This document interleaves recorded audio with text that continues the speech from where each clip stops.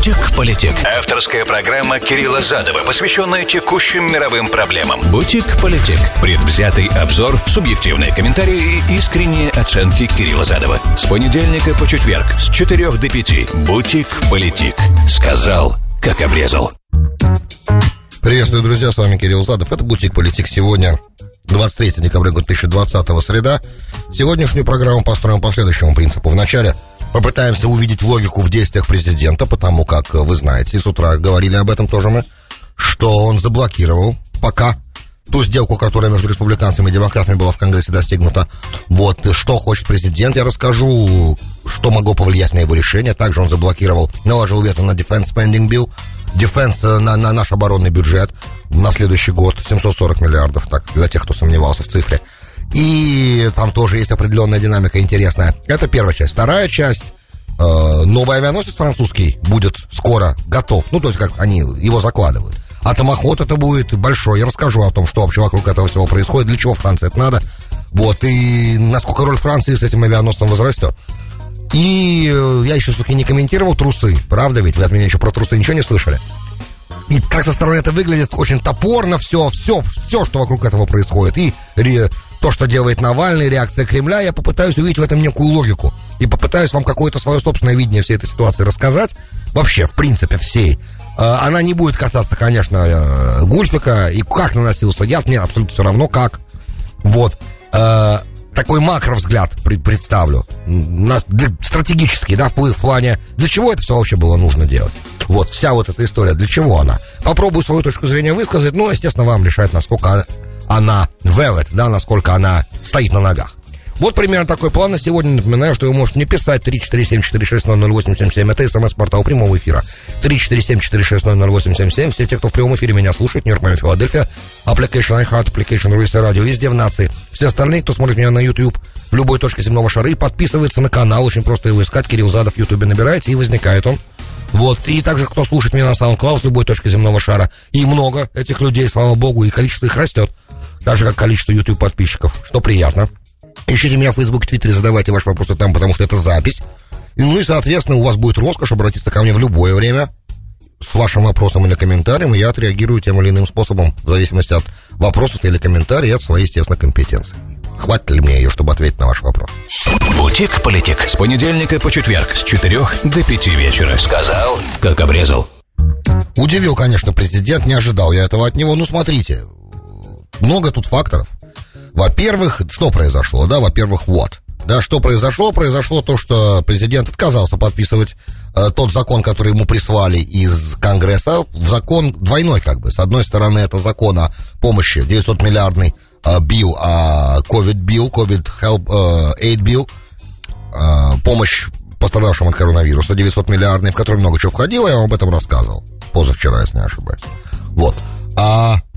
Второй билл это 1,4 триллиона долларов билл, который должен пролонгировать финансирование нашего правительства американского, то есть government весь до сентября, то есть на весь финансовый год фактически. С этим вообще очень немножко мутная ситуация, я не совсем понимаю, есть какие-то возражения у президента по этому биллу тоже, потому что об этом молчал пока, тишина. Может быть, этот как раз он подписал, но тогда бы нам об этом известили, но не известили. Про это вообще как бы тишина.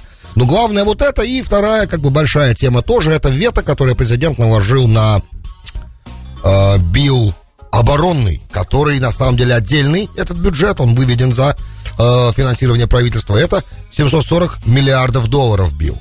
Теперь, почему он наложил, давайте начнем, почему он наложил вето на этот билл. Кстати, там специфика в том, что это вето, оно, в принципе, то есть таким количеством голосов принимался этот закон о финансировании Пентагона, 740 миллиардам, что в такое количество за него проголосовало членов Палаты представителей и сенаторов, что вето легко можно преодолеть. Но один маленький нюанс.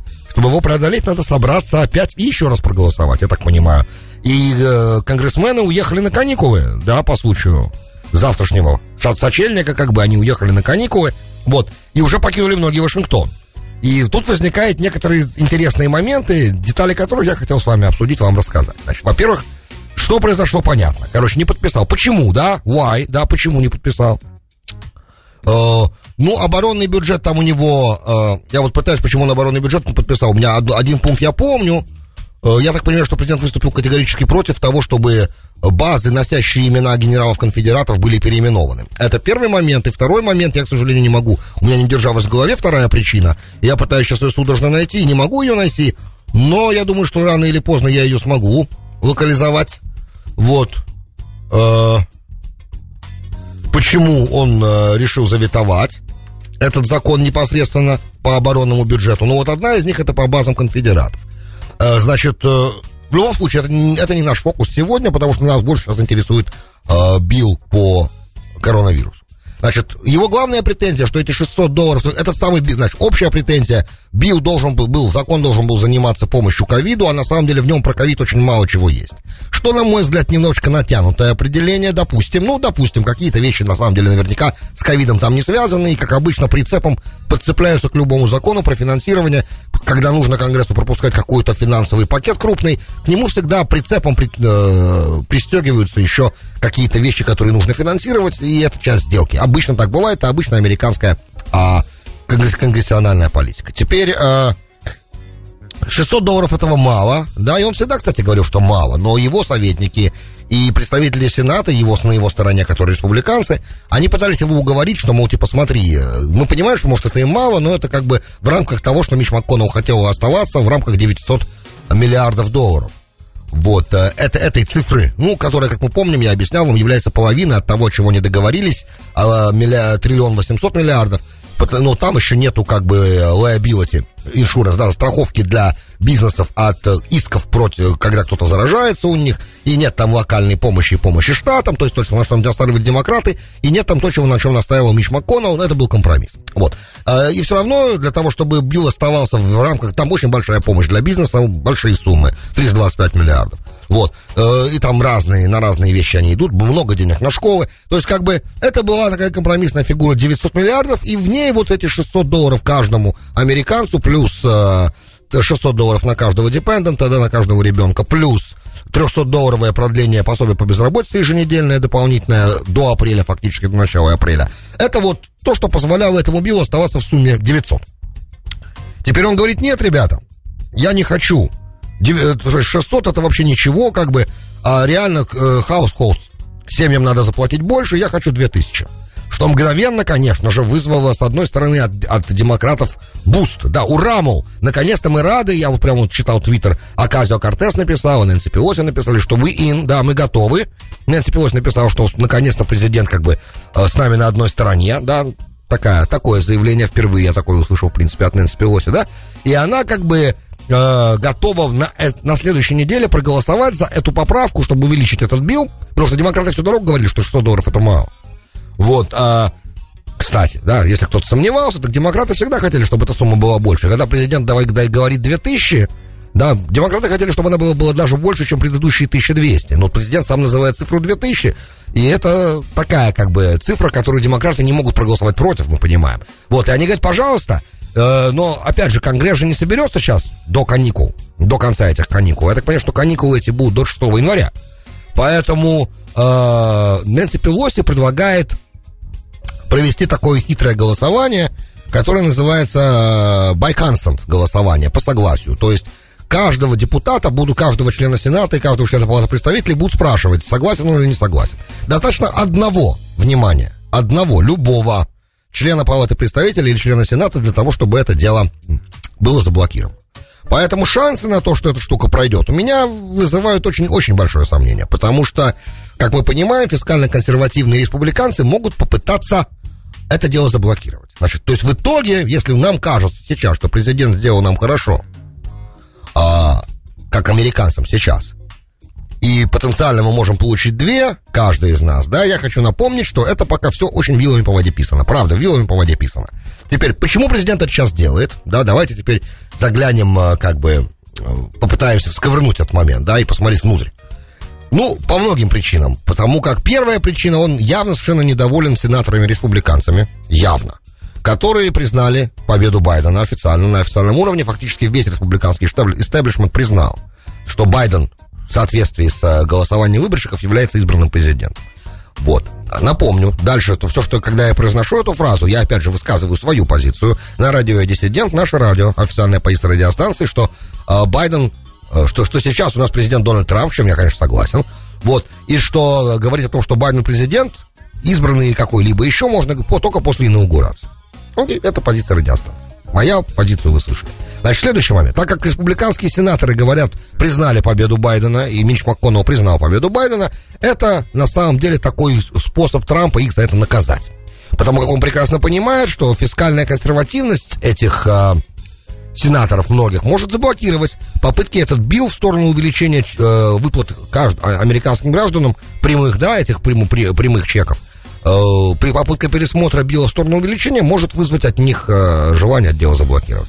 И они могут его, естественно, применить. И тогда, естественно, все это дело откладывается до 20-21 января снова, и там снова здорово, все по новой, все переговоры, все по новой. Что, в принципе, он и сказал, что если так дело дальше пойдет, и вы меня не услышите, меня, да, президента, то тогда, может быть, следующая администрация будет этим заниматься, или моя же, потому что следующая администрация может быть моя. Дословно то, что сегодня сказал президент. Опять же, продолжается тема, да? Это одна сторона медали, почему он это сделал. Второй момент, почему он это сделал, очень важный момент. Вы думаете, что даже если предположить, что президент готов смириться с тем, что он проиграл выборы, в чем пока нет никакой уверенности, и, честно говоря, не совсем такое ощущение, что он до сих пор не согласен с этим моментом. Ну, то есть он не согласен, можно быть не согласным, но признать. Но он не признает своего поражения. Соответственно, он пытается всем напомнить вокруг, что он президент. Да, он помиловал 15 человек сейчас, что, в принципе, в таком количестве очень важное действие, которое показывает, что, в принципе, он готов. Потому что, с моей точки зрения, он готов. Потому что 21 января он уже не будет в Белом доме, да, с 20-го туда зайдет Байден, с одной стороны. С другой стороны, просто, приходит время, сейчас подошел момент помиловать, он милует. Да, но этот момент с Конгрессом, сейчас я про помилование еще скажу. Этот момент с Конгрессом очень важный. Ребята, вы думали, что вы от меня избавились? Вы типа вздохнули свободно. Вы решили, что теперь вы можете делать все, что угодно. И теперь, когда я out of the picture, я больше не на картинке, теперь вы можете договариваться, а при мне вы не хотели договариваться. Это было about me, да, рассуждает наш президент своим отказом. Это было про меня, это будет про меня до самого конца. Это вся история про меня у вас в Вашингтоне. Не про вашу клаку, не про ваши там договоренности, недоговоренности. Это история про меня. И я президент, я император Рима. Я буду решать, что да и что нет. И вам со мной придется считаться все равно и делать так, как я сказал. Это, с одной стороны, эго, с другой стороны, усиление показания того, индикатор того, что Белый дом продолжает считать, что он должен, да, представить, глава Белого дома, он является essential, он является главным игроком на этой политической арене, несмотря на то, что, может быть, главным игроком ему осталось быть совсем немножко, да, меньше 4 недель. Окей? Значит, теперь относительно пардон, да, относительно помилования президента. Он там в числе помилованных, есть там ребята, 4 человек, которые, помните историю с Blackwater? Сейчас она по-другому называется, не помню как. Ребята, которые были... Blackwater — это security контора частная, которая занималась охраной дипломатов в Ираке, охраной важных людей, которые туда приезжали. И в Багдаде в 2007 году они устроили там во время передвижения колонны, устроили стрельбу, убили много народу, включая детей, женщин, убили людей. Кто-то из них там получил пожизненное, кто-то длительные тюремные сроки, 4. Там их стреляло больше, но виноваты оказались 4. Они тогда пытались в американском суде объяснить, что эту свою стрельбу самообороной. И в суде этого доказать не удалось. Тогда давление было на них очень большое. Судили их при Обаме, это был 2014 год. Вот, Обама хотел показать, наверное, правда, это суд. Суд все-таки не зависит у нас от исполнительной власти. Тем не менее, в суде им не удалось доказать, что они действовали в пределах самообороны. Видимо, суд классифицировал, с деталями не знаком. Это как убийство. Соответственно, они получили длительные сроки, один получил пожизненное, и иракцы были этим довольны, да, своим помилованием. Сегодня Трамп их помиловал всех, вчера, то есть. Соответственно, они просто выходят на свободу. И это, естественно, взрывает тех иракцев, которые пострадали, и показывает им, что, как они говорят, я сейчас их цитирую, что Америке плевать, на наш суверенитет, Америке плевать на то, что они сделали, это безнаказанность и так далее, и так далее. Во-первых, это не безнаказанность, ребята все-таки отсидели в тюрьме по 6 лет уже, это раз. Второе, и это очень важно, я хочу это сказать перед тем, как мы перейдем на Францию и технично перейдем на оборону.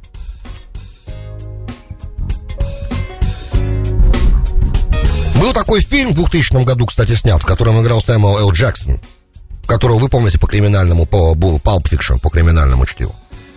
И он назывался The Rules of Engagement, да, такой фильм, Rules of Engagement.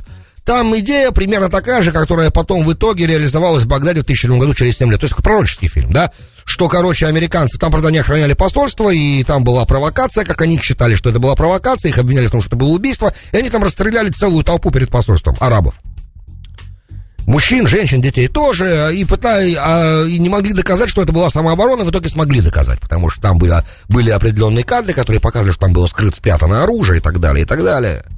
В общем, идея понятная, как бы. Все, что происходит, когда нервный палец на курке, а ситуация, когда колонна проходит через Багдад, в котором на каждом шагу в то время были взрывы, и вообще была неприятная с точки зрения безопасности ситуация, четко знать, что там происходит, может только тот, кто там находится.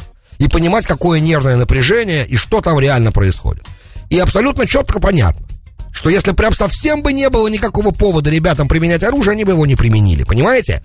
Поэтому сказать, что эти ребята прям реально хладнокровно просто расстреливали в качестве охоты людей, я не могу сказать. Я думаю, что никакой нормальный человек в такой ситуации когда-либо оказывался, когда нервный палец на курке, да, он может такое сказать. Это второй момент. Третий момент, и самый главный для меня момент, в частности. Ребят, оккупация связана с определенными последствиями. Соединенные Штаты Америки в то время Ирак оккупировали. Поэтому понятно, что никакого суверенитета нет. И компания Blackwater в тот момент представляла острие американского копья по предотвращению неприятных моментов для важных людей, которые на территории Багдада находились. То есть фактически исполняли волю гегемона. Рим, ребят, это Рим. И с ним надо считаться. В древности всем приказывали Аврех, да, давалась команда Авреха, все падали на колени, опускали голову, клали ее в пол. Если ты в момент проезда царственной особы поднимал эту голову, ее тебе отрубали. Почему? Что ты поднимаешь голову? Ты хочешь посмотреть, может, ты хочешь совершить покушение? В этом логика, в принципе, этого всего есть. Понятно, что мы находимся в 21 веке, 2007 год, это не 4000 лет назад. Тем не менее, это, да, опасная ситуация. В городе, который весь был на взрывах, который весь был на крови, в котором в день погибали по 200-250 человек. Я хочу напомнить, в какое время это все происходило. Поэтому сказать сейчас здесь, когда только Петреус там начал борьбу серьезную, да, и начал там наводить порядок. Поэтому сказать сейчас, что эти люди реально превысили необходимую самооборону, очень сложно.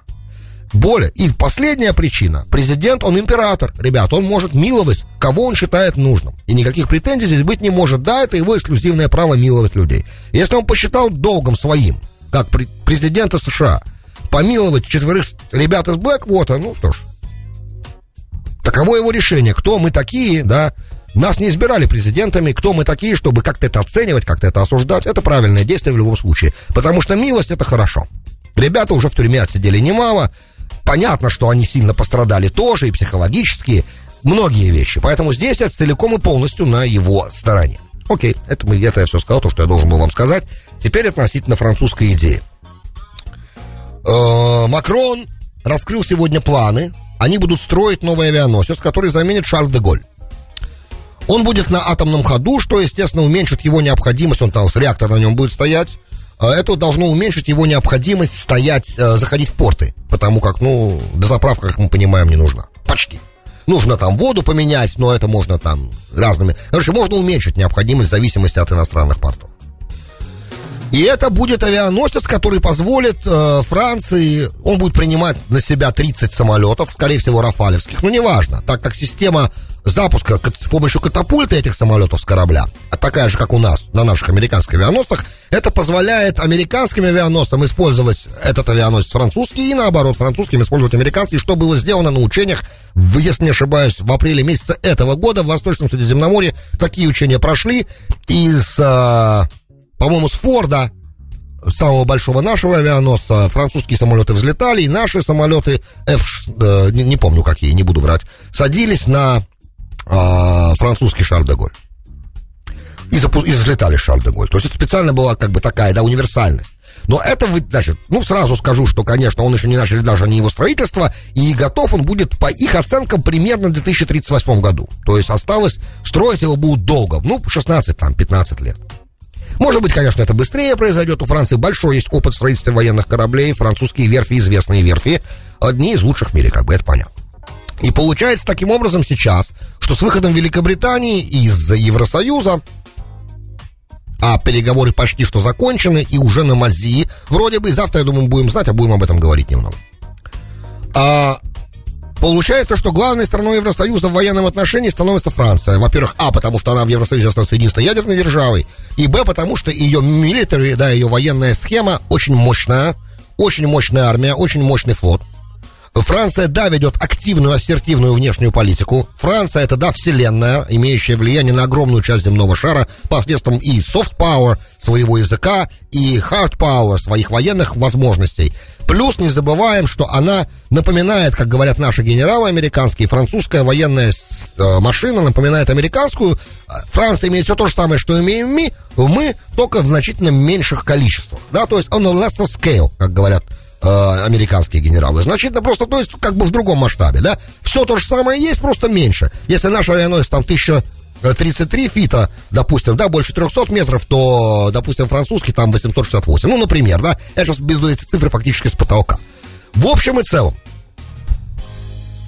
получается так, что в ближайшее... и все эти разговоры, кстати, Анна Грэм, министр обороны Франции, она сказала, что как бы сейчас в Европе идут разговоры о том, что мы должны более быть самостоятельными от Америки, более самостоятельными. Но пока это как бы эти разговоры ни на чем не стоят, потому что я общалась с солдатами, которые из Афганистана вернулись, и немецкими, например, солдатами, и французскими, и они там находятся, когда они там вдруг по ним начинают стрелять, им приходится лежать и ждать, когда американская авиация прилетит, как бы и решит вопрос. Поэтому мы пока не можем сказать, что мы в каком-то близком даже к самостоятельным действиям находимся в военном отношении. Но для Франции, у которой были достаточно интересные моменты взаимоотношения с Америкой в плане НАТО, и Франция, которая настаивает на своем суверенитете, на своей самостоятельной внешней политике, которая не как Великобритания, как мы понимаем, идущая за США практически всегда. Франция была против нашего вторжения в Ирак. Франция часто выступала против наших внешнеполитических решений в прошлом. Когда-то выходила даже из НАТО, из военной части Союза, но вернулась туда, слава богу. И, наши отношения, я хочу напомнить всем нашим радиослушателям, что именно Франция была та сила, которая позволила Америке стать независимым государством.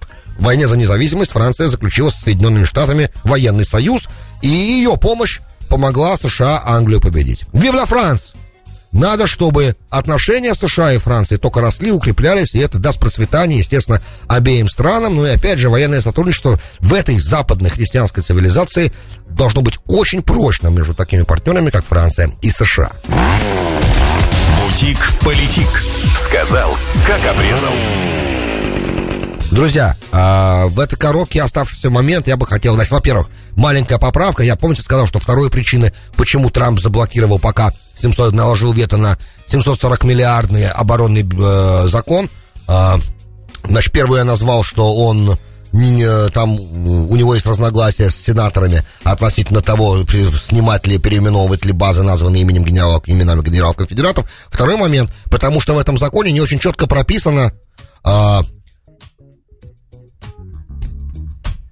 отмена иммунитета платформ, крупных интернет-платформ, от исков в случае того, в зависимости от контента, который юзеры, пользователи размещают на этих платформах. Понятно, я сейчас разъясняюсь. То есть, от преследования по закону защищен, допустим, Facebook, если юзер что-то там разместит неправильно. Этот момент Трамп, я так понимаю, пытается отменить. Он хочет более конкретного прописывания в законе того, что теперь у них такого иммунитета нет у этих платформ. Но, видимо, пока это отдельная большая тема, я сейчас про это не готов говорить. Что надо сказать обязательно сейчас в конце? Наблюдая весь этот балаган, связанный с Навальным, его звонки предполагаемому так называемому офицеру ФСБ, который непосредственно отвечал за его отравление и мазал там гульфик ядом и так далее, в трусах, там про трусы. Топорность того, как все, что это происходит от момента его отравления, вывоза его в Германию, всех этих разговоров, и сам по себе Навальный, настолько, как он все это Я мою позицию по нему всегда, знаете, я сейчас не хочу к ней возвращаться, я вообще считаю его четкой креатурой ФСБ с самого начала его появления, я считаю его КГБшным выкормышем. Всегда так считал и остаюсь при своем мнении, Вы спросите, а зачем его травить, Это другой момент. Смотрите. Первое, все эти обвинения в Кремля, что он это сделал, Кремль, они у меня вызывают серьезные сомнения. То есть он хотел его убить, это было покушение на убийство. Это очень странно все, потому как, когда Кремль, как мы знаем, хочет кого-то устранить, или устранение кого-то выгодно для Кремля, давайте скажем так, потому что не всякое устранение выгодно для Кремля, то Кремль это делает. По крайней мере, устранение происходит. И опять же, самым простым способом устранения является пуля, как мы знаем. И мы видели много людей, да, которые таким образом были устранены, и никто потом никого не лечил, ничего не обвинял, ни в чем, ни в каком использовании химического оружия, никаких санкций не вводил, и я этих имен легион. И я даже не хочу начинать их перечислять, этих людей, мучеников, да, которые погибли, да, которые представляли оппозицию, их безумно жаль. Это сейчас отдельный вопрос, опять же, не касается нас сейчас. Ситуация с Навальным, явно убивать его не хотели. Это первое, что хочется сказать. Второе, а для чего же тогда все это было сделано? Зачем? И у меня единственное есть логическое обоснование. То есть все разговоры, что просто хотели запугать оппозицию, они смешны, потому что пуля в голову пугает оппозицию все равно значительно более эффективно, чем новичок. Окей? На мой взгляд. Потому что труп, он пугает оппозицию. Следующий момент. Да для чего же тогда? Для чего? Объяснение мое простое. Наблюдая за тем, как Кремль пытался на протяжении последних, скольких? Наверное, 15 лет попытки были создания второй партии, оппозиционной партии в России, я могу себе представить, что предыдущие попытки провалились по многим причинам. Первая попытка была, давайте скажем, «Справедливая Россия», которая начала лизать жопу, как бы вылизывать ее еще более до блеска, чем «Единая Россия» лидеру. Соответственно, не получается, да, из этой «Справедливой России» не получилось создать оппозицию, да, настоящую такую большую партию, которая могла бы конкурировать с «Единой Россией» и как бы быть громоотводом народного гнева, в случае чего, мы понимаем этот момент. Вот, нужно же иметь двупартийную систему, очень удобно было бы для Путина, конечно, да, опять же, маятник качается туда-сюда, вот, опять его власть, как бы, особенно сейчас, когда он уже подготовил для себя хорошее место председателя Госсовета и возможность своего ухода на пенсию, она у него теперь есть, да, по моему мнению, я сейчас только свое мнение высказываю. Законы все о неприкосновенности президента усилены, да, и я вам об этом рассказывал в какой-то момент, о том, что, по-моему, с утра, о том, что теперь президента нельзя досмотреть, президента, и бывшего президента вообще ничего никак, только в госизмене ему, то есть его и к суду нельзя привлечь никак, и он еще пожизненный сенатор теперь, да, в случае чего. Поэтому, то есть он всегда пользуется иммунитетом еще большим, чем дипломатический. Он неприкосновенная персона. Окружение, опять же, поэтому у какой-то власти нужно оставаться, да, назарбаевский вариант. Я всегда вам говорю, что это возможно. При этом оставить Россию в ситуации как бы зачатков двупартийной системы добавило бы стабильности. Поэтому попытка создания такой системы была продолжена с Прохоровым, но Прохоров не оправдал ожиданий по разным причинам, опять же, не хотел сейчас касаться по каким. В том числе и по слухам, которые про него ходят, как вы понимаете, серьезным. И для России это проблематично немножко, Россия страна консервативная. Давайте скажем так, по меньшей мере консервативная. Вот. А это не Голландия, не Амстердам. Соответственно, этот номер не прошел тоже. Как в России создают народного лидера, да, он должен пострадать. Он должен пострадать. А по поводу... И это все, что делается, это делается так. И брат в тюрьме, и многие вещи, из него создают фигуру оппозиции так, как будто бы аутентичную. Этим сейчас, на мой взгляд, занимается Кремль осознанно. И потом увидим, да, я не знаю, вернулся Навальный в Россию или нет пока. Но когда вернется, если вернется, то как бы вот партия у него будет, если я прав, да, если я прав. И это будет вот реальная двупартийная схема, которую, в принципе, Кремль ищет давно. Мне так представляется, опять же, если я прав. Потому что, понимая уровень профессионализма тайных структур и тайной полиции, я все-таки думаю, что если бы они хотели его реально устранить, они бы его устранили. А смысл устранять человека, который реально очень маленькую угрозу из себя представляет Кремлю, мне по-другому сложно понять. То есть это как бы, по крайней мере, вариант, который я могу понять. Наверное, в принципе, и все. Пожелаем, конечно, господину Навальному здоровья, пожалуйста. Это же видно сразу и явно, четко совершенно видно, что слишком все белыми нитками шито. И с той, и с другой стороны. Последнее, что меня улыбнуло, это мем я у Сучкова, у доцента МГИМО увидел на Фейсбуке, когда Ленин звонит с трубкой уха, говорит: алло, это Каплан? Друзья, большое спасибо, что были со мной. С вами был Кирилл Задов. Вы слушали «Бутик Политик». До встречи завтра.